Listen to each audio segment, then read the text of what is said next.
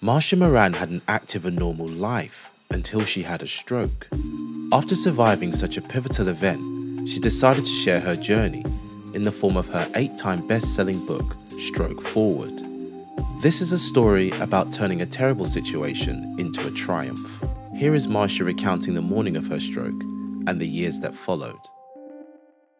I was very active. I ran 3 or 4 times a week. I kayaked at the lake all the time. I went hiking. And I was actually quite thin. And I had low cholesterol levels. So there was no indication that I'd have a stroke. You were meant to go for coffee with a friend and you kind of cancelled and it kind of all went pear-shaped from there. Like, what was that day like? When I woke up that morning, I knew that I was feeling off. I went to text my friend Rochelle to tell her I wasn't meeting her, and I couldn't read what I had written. So I didn't know at that point that I had aphasia. And so aphasia is a communication disorder. So it could be reading what you've written. It could be hearing what other people are saying and trying to talk back to them. But I didn't know anything about aphasia. I thought, oh, that's weird. I set the phone down. And so she didn't get my message. So she waited for me and she finally tried texting me. And by that time, it was too late. Right. And was this kind of like in the morning, in the night? I woke up. You just woke up and that was just how it was from Yeah. oh, wow. Yeah. And so previously, what would your morning routine be like? We have 2 cats.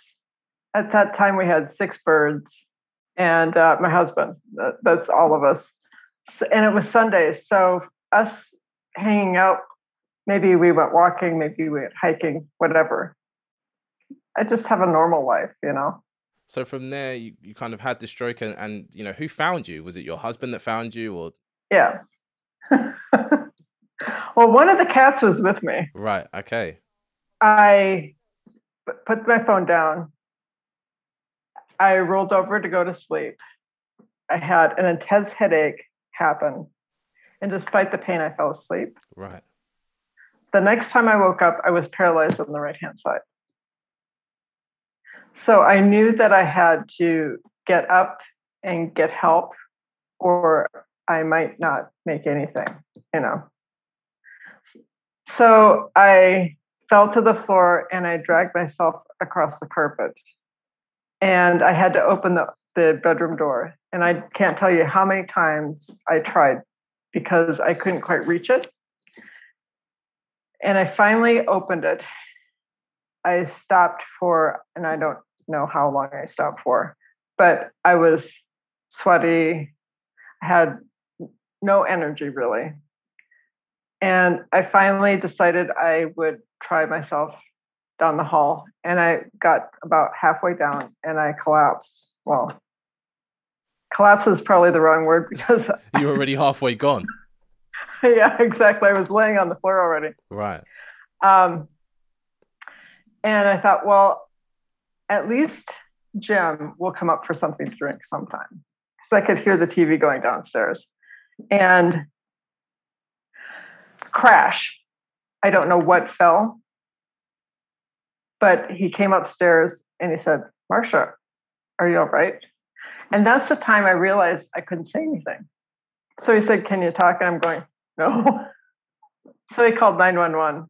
And when you got to the hospital, what was that experience like? What did they do? What did they say? Do you have any recollection of any of this? I remember the paramedics came and the first one through the door said, when did she have the stroke? And that was the first time I thought stroke. My husband didn't think of stroke either.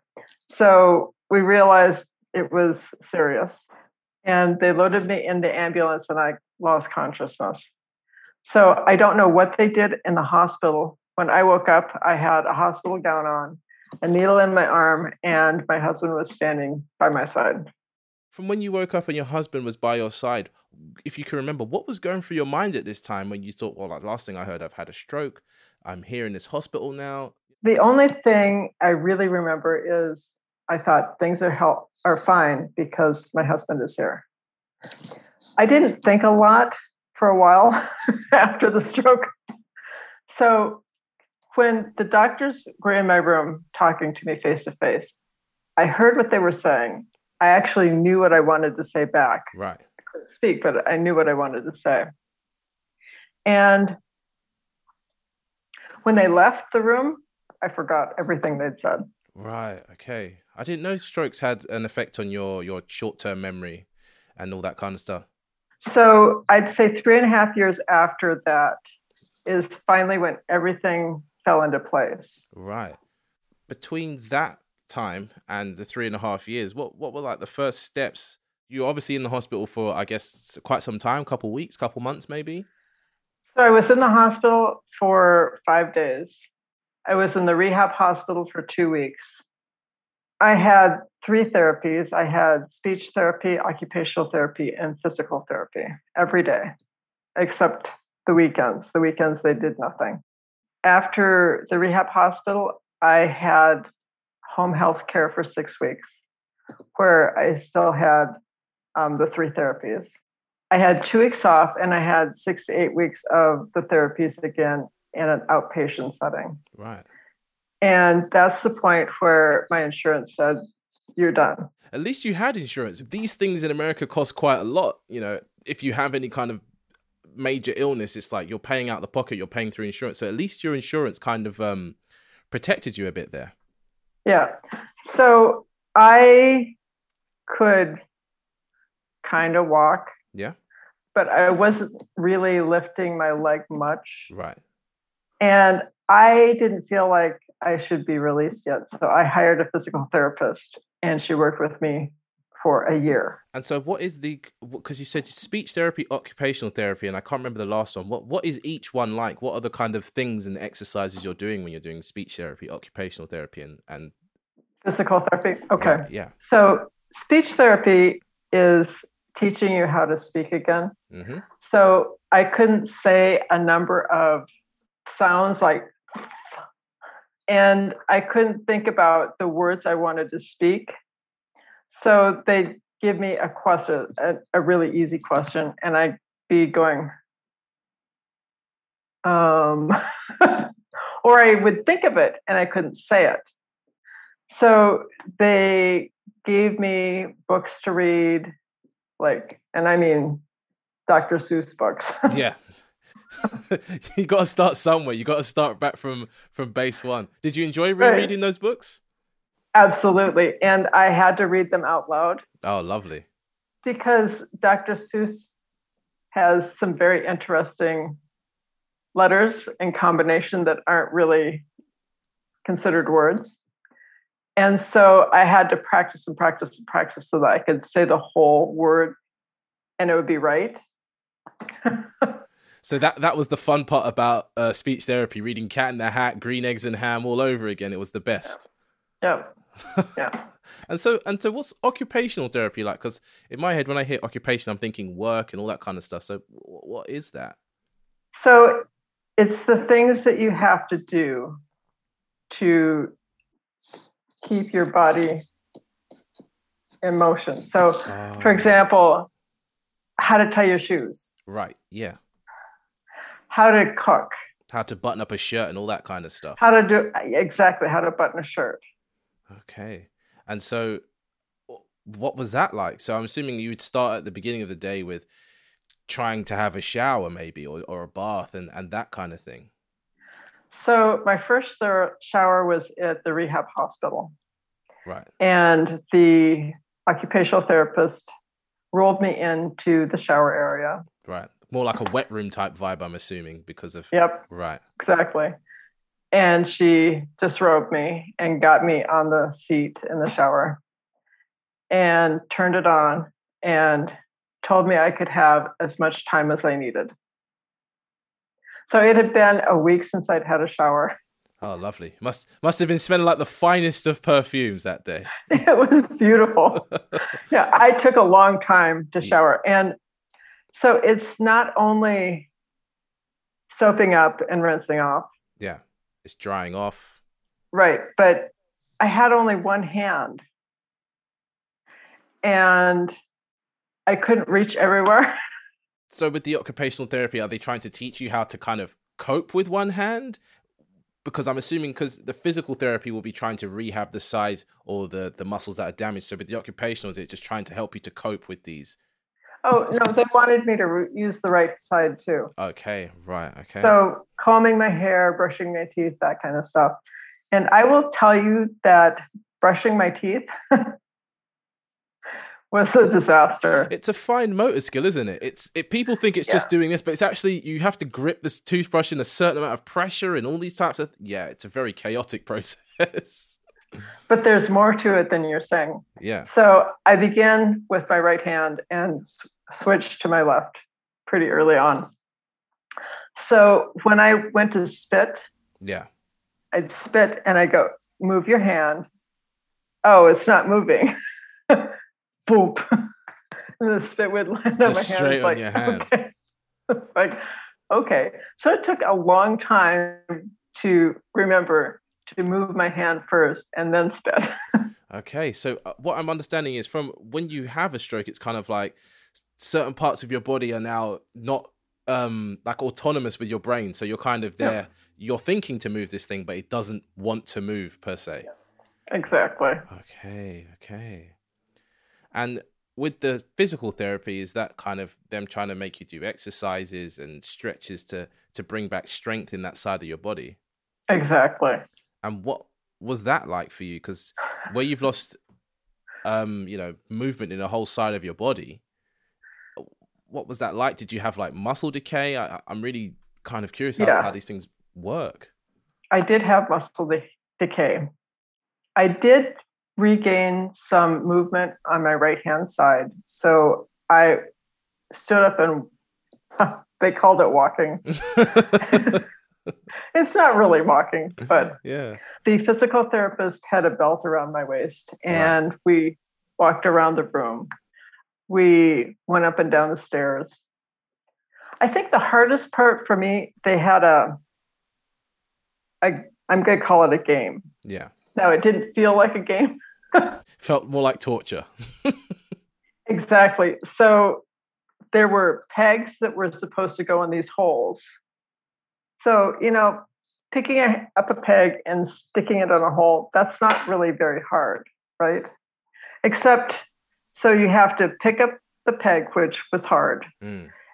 Moving your hand over the board was hard. And turning your hand so the peg is perpendicular. Right. That is very hard. Yeah, I can imagine. So if I got 3 or 4 in the time that they allotted me, I was really happy with myself. So there's that. And then there's it's a big, I call it a swirl. Yeah.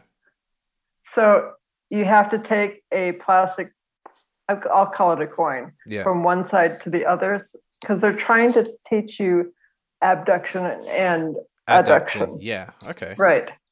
And so I could go up so far and then nothing. So I think I did not do that one very well. Right. You seem like you're doing it great right now, though. It seems like you've got that motion all the way down. Well, now is okay. Yeah. But I snuck a few pieces over with my left hand. Yeah. Just so I had some.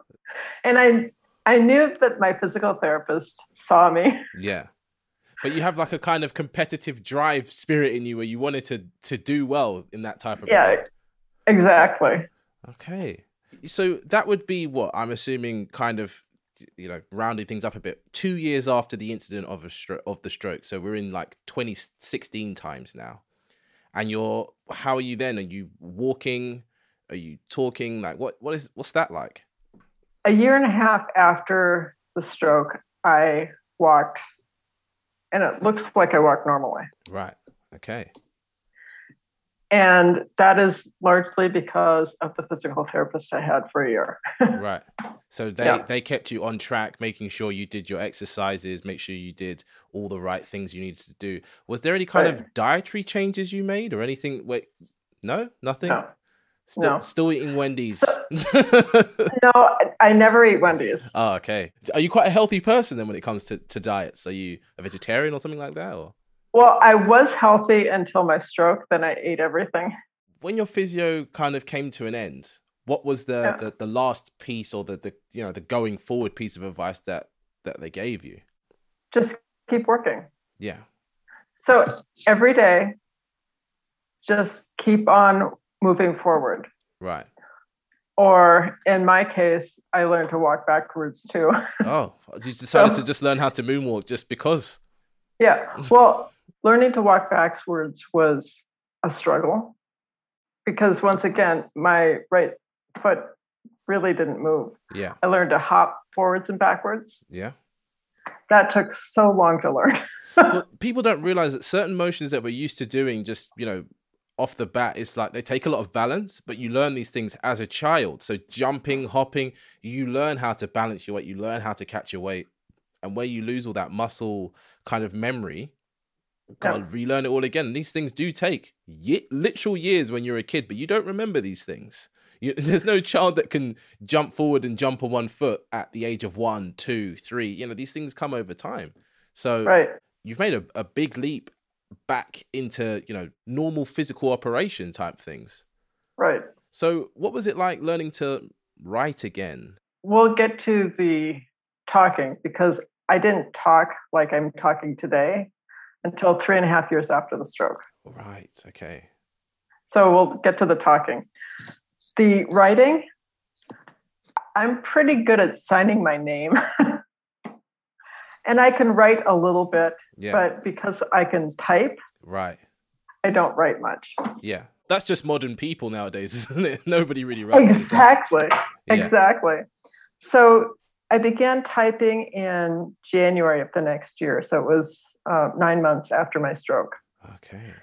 And I could type 2 paragraphs. And then you were just tired. Well, a couple of things. So I still couldn't remember the words I wanted to put down on paper. Mm. So it took me a long time to look on thesaurus.com and get the word right. Okay. So you have to think of how to spell the word. And I couldn't remember always how the word started. So it took a long time to figure out what the word was. Then there's the typing aspect. So my right hand went out of sequence all the time. Okay. So it was a lot of typing. No, that's not right. Delete, delete, delete. Type again. Oh, that's not right. Delete, delete, delete. So it took me a long time to type too. So I'm assuming the process of things was like you kind of got the speaking side of things down, you got the motion side of things down, that it was more like getting back to what would be quote unquote normal life things like typing and using a smartphone. What was that like? Could you use a phone at that point? I've been doing texts with my sister for 7 years now. So in the rehab hospital, I would take the phone out and I don't know how many times I would try to think of what's the password. Okay, so I finally got the password and I texted her. And she said every day that I texted her, she knew I was okay. Now, looking back at the text, they don't make much sense. Speaking is really interesting. Yeah. So I actually had aphasia, which means that the words in my mind were exactly where I needed them to be. I just couldn't get them out of my mouth. So it was like there were 2 people in my head. There's the things I wanted to say and the things I could kind of say that was close. And the National Aphasia Association says that if you're not cured within the first 3 months, you will probably have aphasia for life. Okay. And what was that like for you? Were you cured in the first 3 months? I'm trying to figure out. No, I wasn't. Oh. I was frustrated. So how did you overcome the aphasia then? What was the kind of moment where you kicked that one to the curb? Well, it's a long process. So I started seeing a doctor in 2016. And he did something called laser therapy. Right. Okay. When I went to see him the first time, he said he didn't know if it would work because my problem had become chronic at that point. Yeah. So he said, we'll try it a few times. And if it works, that's great. Mm-hmm. And if it doesn't, I'm sorry. Yeah. So I went in and he required that I did something called the cross call, which is like you're moving your arms and legs up and down. And driving home that day, I could speak a little bit. Oh, wow. I'm going, so you're kind of like, well, this laser guy, do you know what I mean? I'm all in on the lasers now. Yeah. Okay. So he got me 40-50% done. And then it stopped working. How comes? I don't know. So when you say it stopped working, did you kind of go back, or did you just what you'd had at that point is what it was? That's what I had. I went, well, there's something else out there that I'm going to try to find then. Yeah. So 3.5 years after my stroke, I had a doctor tell me that I needed to try something called neurofeedback. And he gave me the address and he said, you need to go check them out. And I checked them out and they do a whole lot of stuff like ADHD, anxiety, a whole lot of stuff. The thing that I found really exciting was that 85% of people with traumatic brain injuries got better by using neurofeedback. I went, okay, I have to try this. With such a high kind of recovery rate, you're thinking this neural feedback thing could be the one for me. Yep. What's day one of that therapy like? What do you do? Okay. So it's called microcurrent neurofeedback. And it's a device about the size of a large smartphone. Right. And it has 5 leads on it. And he connected them to my head using what I like to call cat spit. How so comes? It's wet. Oh, it's just horrible. It's wet. It's sticky. Yeah. So there's 2 positive, 2 negative, and a ground. Yeah. Okay. So he turned you into a computer system for starters. He turned you into a robot. There you go. Okay. And he turned the device on. And I sat there and I felt nothing. Mm-hmm. Okay. Now I could see my brainwaves going across the monitor. Yeah. But I felt nothing. I went, okay, is he trying to give me like a piece of guff? Yeah. Like just selling you a dream. He's like, is he have I paid him all these thousands or hundreds of dollars for him to just show me a pretty picture on a screen and stick them? Okay. Yeah. So this device, so it's microcurrent neurofeedback. Yeah. They require you to do nothing. How was that? I mean, you just sit there and go. So I noticed that day. Yeah. I could speak better. Okay. After 16 sessions, I speak like I do now. And so I had 2 brains in my mind. Yeah. They came back together. What was the kind of process of that like for you, of going, you know what, this isn't really doing much for me, to, oh my God, I'm back? Were you like, this must be magic? That's exactly it. And I will say that anyone who has had a stroke and is suffering from aphasia should think about having it. Right. Because of the results that you can get from it. Right. Now, 15% of TBI have no result. Yeah. So it's saying that not everyone will get better. Yeah. But it's a big percentage who do. Well, it's better to try than not try with these types of things, surely. Yeah. So, okay, so that's taken us up to what I would say about 2017, maybe 2018. No, yeah. Yeah. When did you start writing this book? I started writing on the first anniversary of my stroke. Okay. So when things were still a bit difficult. It took me 4.5 years to write and publish it. So I wrote the first version and read it, and I went, "Oh, this is terrible. No one's ever going to read this. Yeah. I don't want to read this." Okay. Yeah. So the problem with version 1 is that there was no emotion on it. Yeah. So I set it aside, and 6 months later, I rewrote it. And it was better. Except there was no emotion when I talked about my family. So I put it aside. And the third time I pulled it out, I said, okay, you have to be honest, and that includes about everyone. So if they don't like it, that's up to them. This is your experience. This is your story. Right. Except that if they didn't like it, then I would have to take them out of the book. Okay. Fair enough. Right.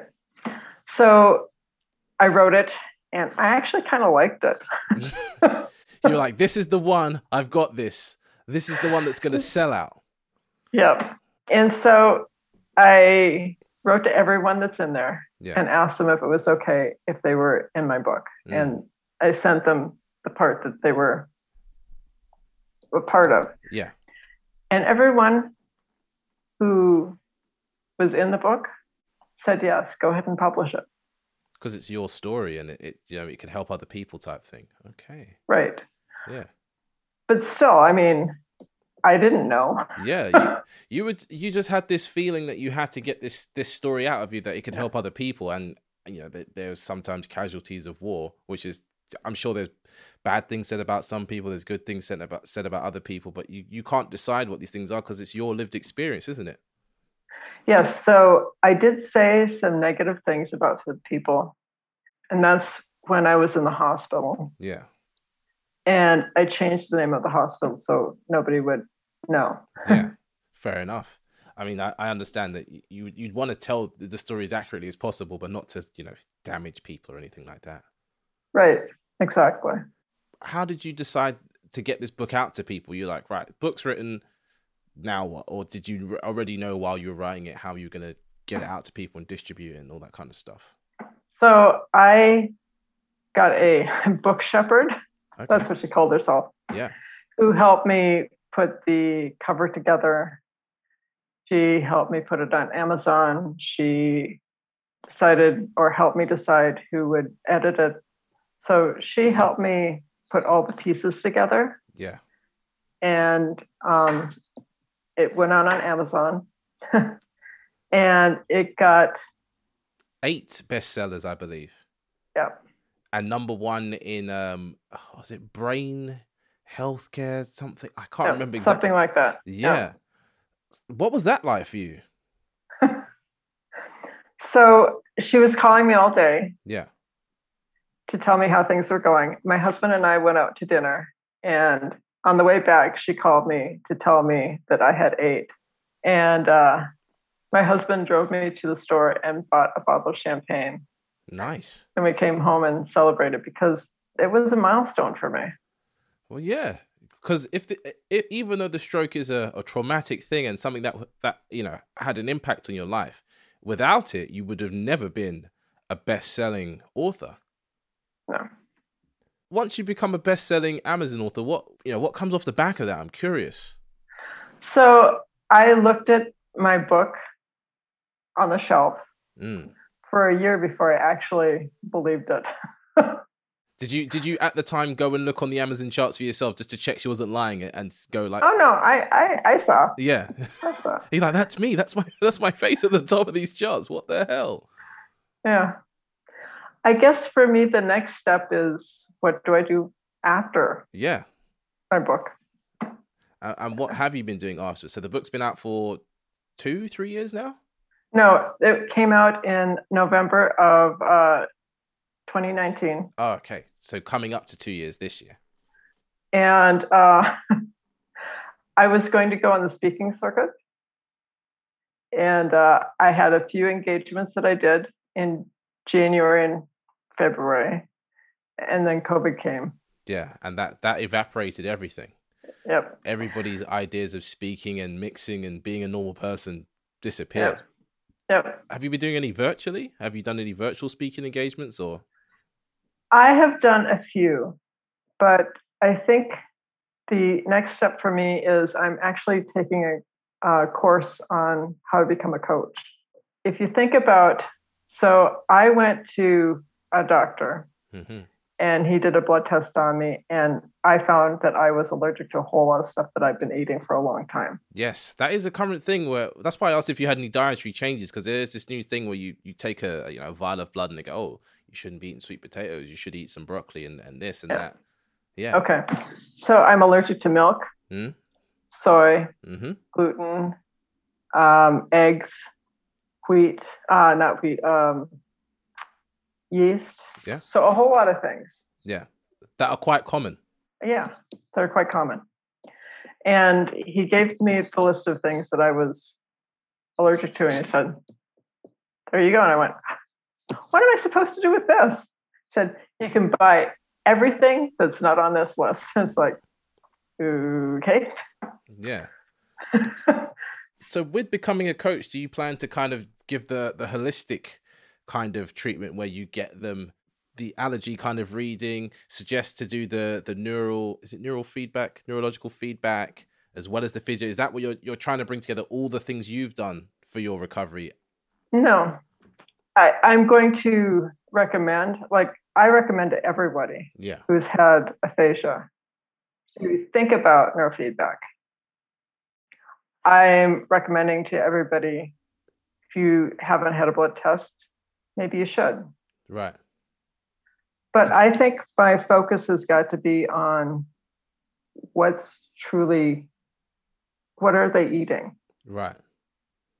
Yeah. Because everything you eat your body's your temple, right? Yeah. Well, people say it's not what you eat today that affects you tomorrow. It's what you ate 10 years ago that affects you now, type thing. Because your body's synthesizing it and absorbing it and that type of thing. Yeah. Thank you. So my body's in good shape now, but in a couple of years. That's what they say. That's honestly what they say.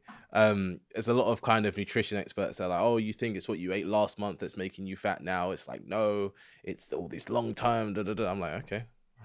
We heard something really interesting. So if you're looking at yourself and you're saying all these negative things about how you look, you're not going to get better. Right. Definitely. Because you have a negative outlook on what you're saying. Yeah. You have to think about where you want to be. Yeah. Yeah. Is that what drove you to get better, do you feel? Is that whole idea of like, I want to get back out kayaking, I want to get back out hiking, all this kind of stuff? So I set a 1-year goal. Yeah. To do a 5K on my first anniversary. How did that go? It didn't. But it was a goal, though. That's what matters. It was. So I said, that's fine. I'm going to do this on my second anniversary. Yeah. Yeah. I fell down and dislocated my elbow. Okay. So I didn't make it there. Yeah. And by the third anniversary, I didn't want to do it anymore. But you tried. That's the main part. I tried. Right. From that, though, when you were trying to go for runs or that kind of stuff, you were at least exercising or trying to exercise. So there is, it's like what you said about the positive kind of outlook on things. The big goal was to run the 5K, but the smaller goal was you actually were exercising. You had a habit you were building. So did you end up getting back to your favorite kinds of activities anytime soon after the stroke? No, not soon. So 5 years after my stroke, right. I was getting in my kayak, and my husband said, you did that for the first time, and it looks like you haven't had a stroke. Yeah. It took me 5 years, but I did it. And I'm assuming for you, it was just like, as they say, it's like riding a bike, or it's like rowing a kayak. You just get straight back in and you get going. No. No? No. How many failed attempts were there at the kayaking before? Well, I could get in the kayak, but I couldn't, when I was rowing, Yeah. I didn't row very well on the right-hand side. Okay. So you was going in circles. Well, no. But it's like I would row once on the right-hand side, or twice on the right-hand side and once on the left. But now I'm rowing back like I should. Where you live, is there a lot of like lakes and rivers and all these kind of things to do kayaking? Yes, we have a lake house, which is where I'm at. You give me a couple months and I'll be out in the lake again. Nice. That's great. Yeah. So with all the kind of things taken into account, the stroke, the rehab, this, that, where would you say you're at now? Would you say you're in a better place, a worse place, a still working on it type place? Do you know what I mean? Like what would you say about where your recovery has taken you? So I would say that I'm at 95%. Yeah. Which is okay. I think my mind is it's a much better place. So when I think about the things that are important to me now, mm-hmm. my husband, my family, my friends, my community, yeah, those things rise to the top. Yeah. I guess maybe the cats come in there somewhere. The cats, you want to say the cats are on top, but for the reasons of this, you'll say that they're somewhere in there. So before the stroke, I was a workaholic. Right. Yeah. And the people came after the work. What did you work as? So I had my own business. Okay. And I was doing marketing for small firms. Oh, okay. Yeah. And I think it's really interesting that I focused on the task at hand, and now I focus on the people. So do you still do the marketing stuff now? Or like, no? No. Okay. No. What do you do now for work, if you don't mind me asking? So I wrote my book, and my focus now is on how to create an environment that stroke survivors and their caregivers can find a place where they can get better. I didn't know this until just now, that you were an entrepreneurial person before the stroke. Yep. So realistically, you're just continuing what you're doing now with a different focus, really.